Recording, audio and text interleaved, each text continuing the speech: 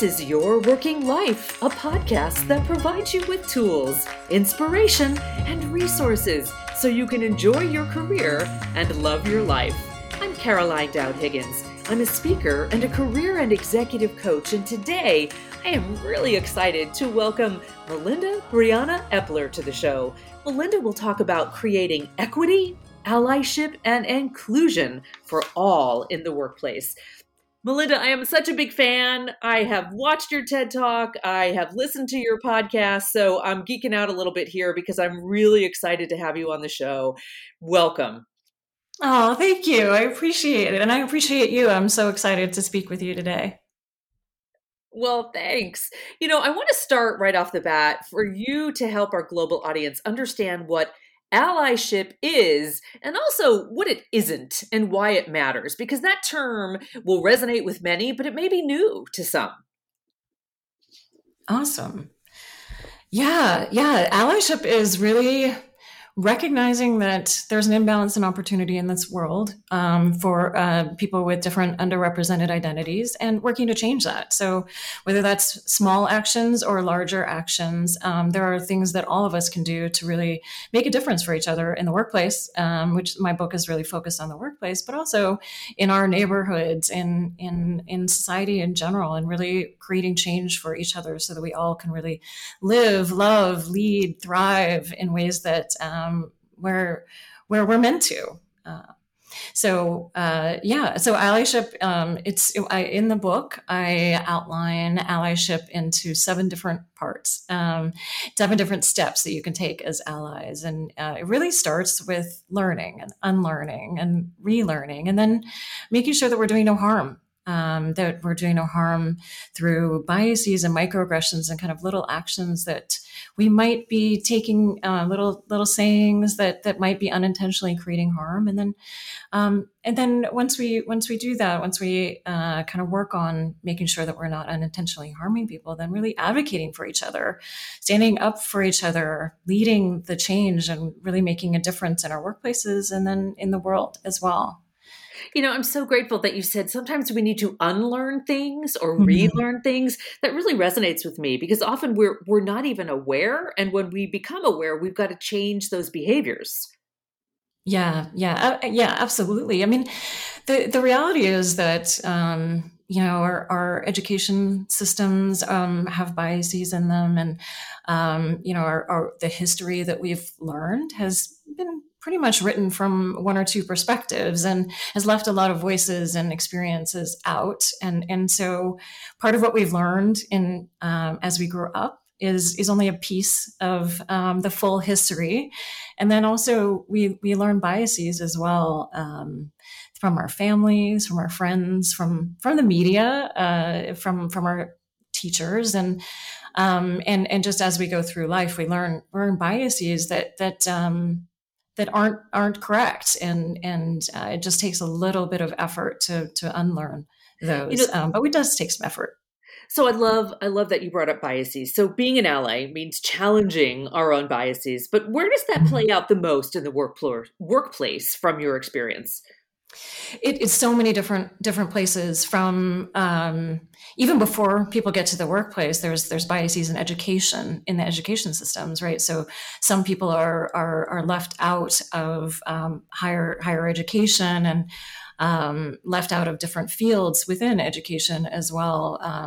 I work a lot in the tech industry, and there's a real issue with what women learn as they go through education and the ways that they're discouraged from STEM fields. And that plays out in the tech industry because there are fewer women coming in. And then there's a lot of biases that happen in our hiring processes in workplaces, from ways that we're looking at education and using that as a filter, when actually research shows that it doesn't matter where you've been educated ultimately and how well you do your job.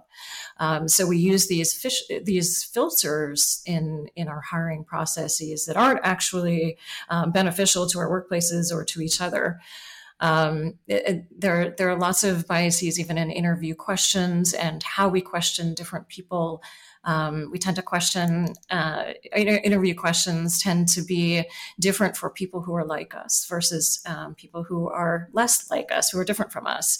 And we tend to, even just looking at resumes with African American sounding names, they receive fewer callbacks. With women's names, women sounding names, they receive fewer callbacks. People with disabilities are seen as unhireable often, and so there's really low employment rates for people with disabilities. And then when you go into pay negotiation, there are a lot of biases there as well, that are perpetuated. If you're asking someone what they were paid in their last job, well, in their last job they may have been underpaid as well. So you're kind of perpetuating that inequity in the workplace. We also tend to pay mothers more than fathers. There's a motherhood penalty and a fatherhood boost in compensation disparities as well. So lots of ways there. And then also in hiring, in promotion as well. The who we promote, we tend to promote people who are like us, unless we actively work against that, right? Unless we actively are more aware of our biases and work against them. We tend to see leadership qualities as more kind of what we might consider male qualities and male ways that men are leaders versus women sometimes are leaders in very different ways. And again, that's also, we need to make sure that we're looking intersectionally as well. And so often Black women, for example, are there's a bias called invisibilization, where especially Black women are invisibilized in the workplace, and often their ideas are not as heard. Sometimes people interchange two Black women in a workplace, people will interchange their names and just forget their names. It's a lot of research shows that this happens specifically with Black women, and so they get passed up for promotions more frequently as well. So there's definitely some intersectional issues that we need to address as well in the workplace. Melinda, you write about a specific bias called the just world bias. Can you explain what that is and why it's so detrimental? Yeah, absolutely. So just world bias is the belief that we all get where we deserve, depending on the hard work that we have put in throughout our lives. So another term for this is the meritocracy, that belief that we get where we are based on our merit alone, based on the hard work that we have put in. But the reality is that some people have to work 10 times as hard to get to the same place due to many barriers put in front of them throughout their lives.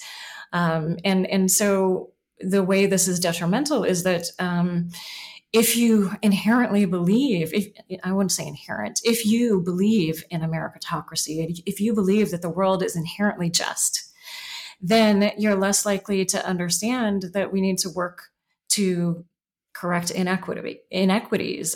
So there's a feeling that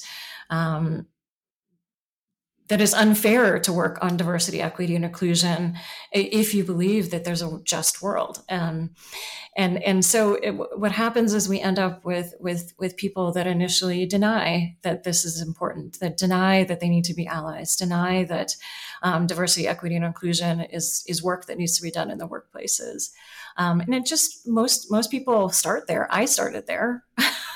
Most people start there, so it's okay. And it's important to move past that. Once you have some kind of an awareness moment, then move through that, move into that, learn and keep learning so that you understand how the world is imbalanced and opportunities are not equitable currently. And so we all have something that we can do to make a difference. Melinda, we'll be right back after a quick break. Your working life is powered by your stories. We want to hear more from our listeners about your experiences in the workplace. Tell us what challenges you've overcome or tips you've learned along the way. And even better, If you don't have the answers, let us know what issues you want to know more about. We want this podcast to serve all of your working life needs. Send me an email at caroline@carolinedowdhiggins.com.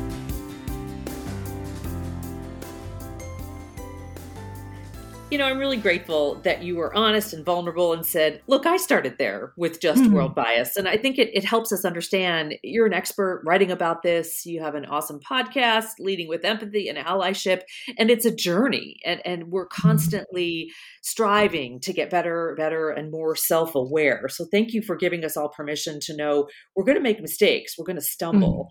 Where do we start? Because it's a bit overwhelming in a good way to think, how can I be an ally? How can I help someone else? How can I be someone's champion? Yeah. I'd start somewhere. I would say, it's different for everyone. I think most people start with learning. And that's important.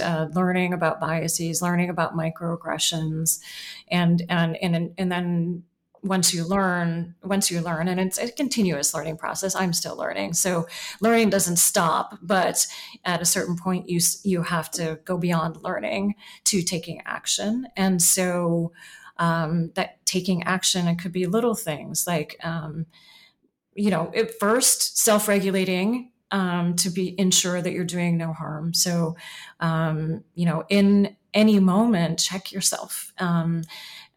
When you're making decisions, check yourself, making sure that if biases are coming into play, that you're interrupting them before you take action. Because we all do have biases, and it's really what we do about them that makes all the difference. Eventually, when we continue to self-regulate, we'll start to unlearn those biases. But in the beginning, we have to take a moment before we make a decision, take a moment as we're first interacting with somebody, and check in on what are my first impressions about that person. Are they biased? And if so, take a moment and correct that. And before you say something, before you do something, so you're not unintentionally creating some harm.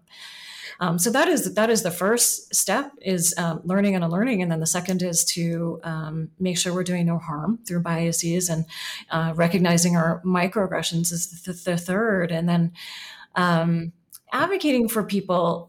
There's so many different ways that we can advocate for people. And I think this is where, when we think about how allies have stepped up for us in our lives, usually we think about a way that somebody has advocated for us. So I think back to when I was in getting my master's degree. I was getting my master's degree in art, and realized at a certain point that I wanted to go into the film industry instead. And so wanted to transfer I was going to the Art Center College of Design, wanted to transfer to USC Film School. And I was not kind of a traditional candidate for film school. And so I asked someone who taught at both schools, who was one of my professors who taught at both schools, if he would give me a recommendation.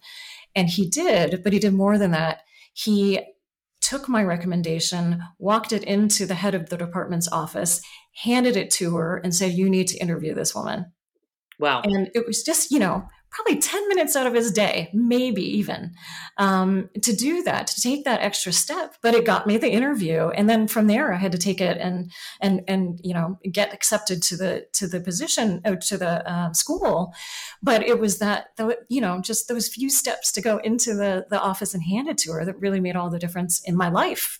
Yeah, ultimately. Yeah.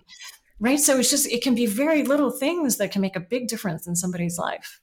So I'm going to flip that, and I agree. It can be very little things. And you dig deeply in the book into microaggressions, which is that, death by 1,000 paper cuts kind of concept. Right.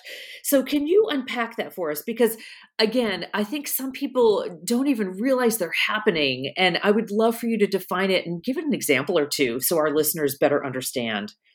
Sure. Yeah. So for those who don't know what microaggressions are. So microaggressions are little everyday slights or insults, negative verbal and often nonverbal messages that can make somebody feel unsafe or unheard or belittled, disrespected, and generally that they don't belong.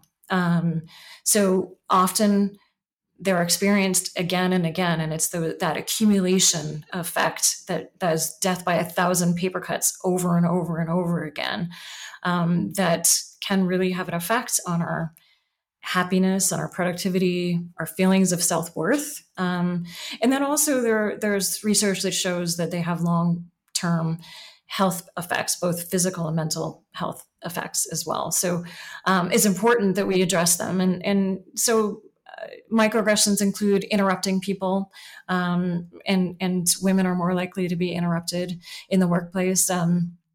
Taking more than your share of airtime. So studies show that men tend to do that, take more than their share of airtime in workplace conversations.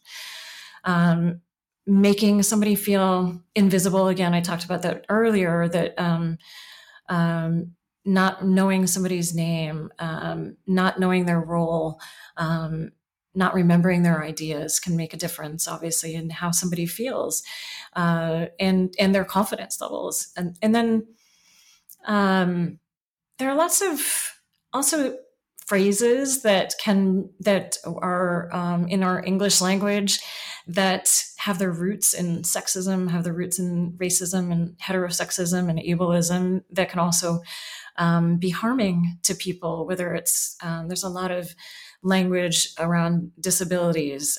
So fallen on deaf ears, turn a blind eye, phrases that we have in our daily language that need to be changed so that because they make people with disability, they can make people with disabilities feel like they are less than.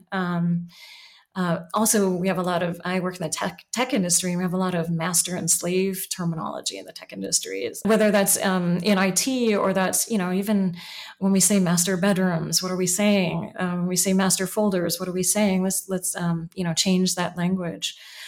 So lots of little things that we do that can really cause harm over time. Beautifully put. Thank you for that. I think it's just so important that we really understand what the microaggression is so we can be aware and how we can avoid it ourselves and stand up when we hear someone else doing it. And to that end, this was an aha moment for me when I read your book, in that I was just so excited. I literally was kind of jumping up and down. You talk about intervention and how important that is. We must be responsible and stand up for others. But what struck me was, especially when they're not in the room. So it's not only in their presence, which is very important, but if something is happening to someone else and they're not there to advocate for themselves, we have this wonderful opportunity to do so. Tell me more about that. Yeah, well, that can be in lots of different ways. From in the hiring process, where you're making a decision about different candidates, and you might recognize that someone is being evaluated differently than someone else, whether that is, they're not, somebody like a woman is not seen as leadership material, but she actually has the same expertise as a man that you're evaluating in the same moment. And so recognize that in that moment and then say something. It can make all the difference in that person's career. I think we're evaluating Julie differently than Matt, or Jacinda differently than Elroy. I mean, we need to rethink that, and maybe we need to rethink that and evaluate each other equally. It could also be somebody, if you're a leader and you're discussing promotions, or you're discussing who's going to get a raise, and the same thing, we might evaluate somebody differently for the same, whether they have the same skills, and so it really is kind of jumping in there and saying something about that, Luce has worked really hard and has really made a difference in so many different ways. I'll list the ways here, 1, 2, 3. Maybe we should consider them for promotion. And that can make, again, all the difference in somebody's career. Also, standing up for when there's when you see a microaggression, you can interrupt in the moment when a microaggression happens, but you can also, if you don't feel comfortable, if you don't feel safe interrupting in the moment, take somebody aside afterwards and say, hey, what you said might not make somebody feel good. You might say, I used to say that, and then I learned that wasn't as effective as saying this other thing. And I just wanted you to know, because I know that you care about inclusion. It's a little thing, and initially somebody might feel defensive or might take a moment before they kind of let it settle in. And that is that fear that we all have, that, oh no, somebody's going to take it wrong. But obviously it is more important to intervene and so that somebody's not creating harm than it is to make somebody feel discomfort, right? So we want to move past that fear and help educate people so that they're not creating harm in the workplace, because it affects all of us ultimately. There are lots of little ways that we can stand up for each other and make a difference for each other's lives, whether or not we're in the room. It could also be as a sponsor. So you can mentor somebody, and that is kind of helping them with their skills, moving them through their career journey and working with them to build those skills that they need along the way. A sponsor is somebody that kind of recognizes somebody already has those skills, but needs some doors opened for them. And maybe they don't have the same networks that you have, and you can, with your own influence, with your own privilege, you can open some of those doors to those networks that they could really make a difference in their career. So, whether that is recommending them for an opportunity or introducing them to a whole new network that you have that you can open for them, or that's just putting in a good word for them in one way or another. All of those things can make a difference in somebody's lives when they're not in the room as well. Melinda, I learned so much from you today. Thank you. Thank you. Thank you. I'm just delighted to have you on the show. I want to remind our global audience about your incredible book. It's called How to Be an Ally: Actions You Can Take for a Stronger, Happier Workplace. And of course, you are the very popular TED Talk speaker, and that TED Talk is called 3 Ways to Be a Better Ally in the Workplace. And one of my new favorite podcasts is yours, Leading with Empathy and Allyship. So many ways for our listeners to connect with you. But of course, I want to remind them that they can buy your book on Amazon and major book retailers. And you've got a lovely new website, which is melindabriannaepler.com. Melinda, thank you. And I wish you continued success. Thank you so much, Caroline. It's so lovely to talk with you. And I appreciate all that you do so much. Thank you. You take good care. And listeners, if you like our show, subscribe on Spotify, iTunes, or SoundCloud. And even better, leave a review, because this helps new audience members find us online. And let me know what career-minded issues you would like for me to feature on a future show. You can find me on Twitter at @CDowdHiggins. And a special thanks to my podcast colleagues, Laura Deck, Executive Director of Publicity and Communications, and Claire McInerney, Executive Producer. Thank you for making this show awesome for our global audience. I'm Caroline Dowd Higgins. Thanks for listening.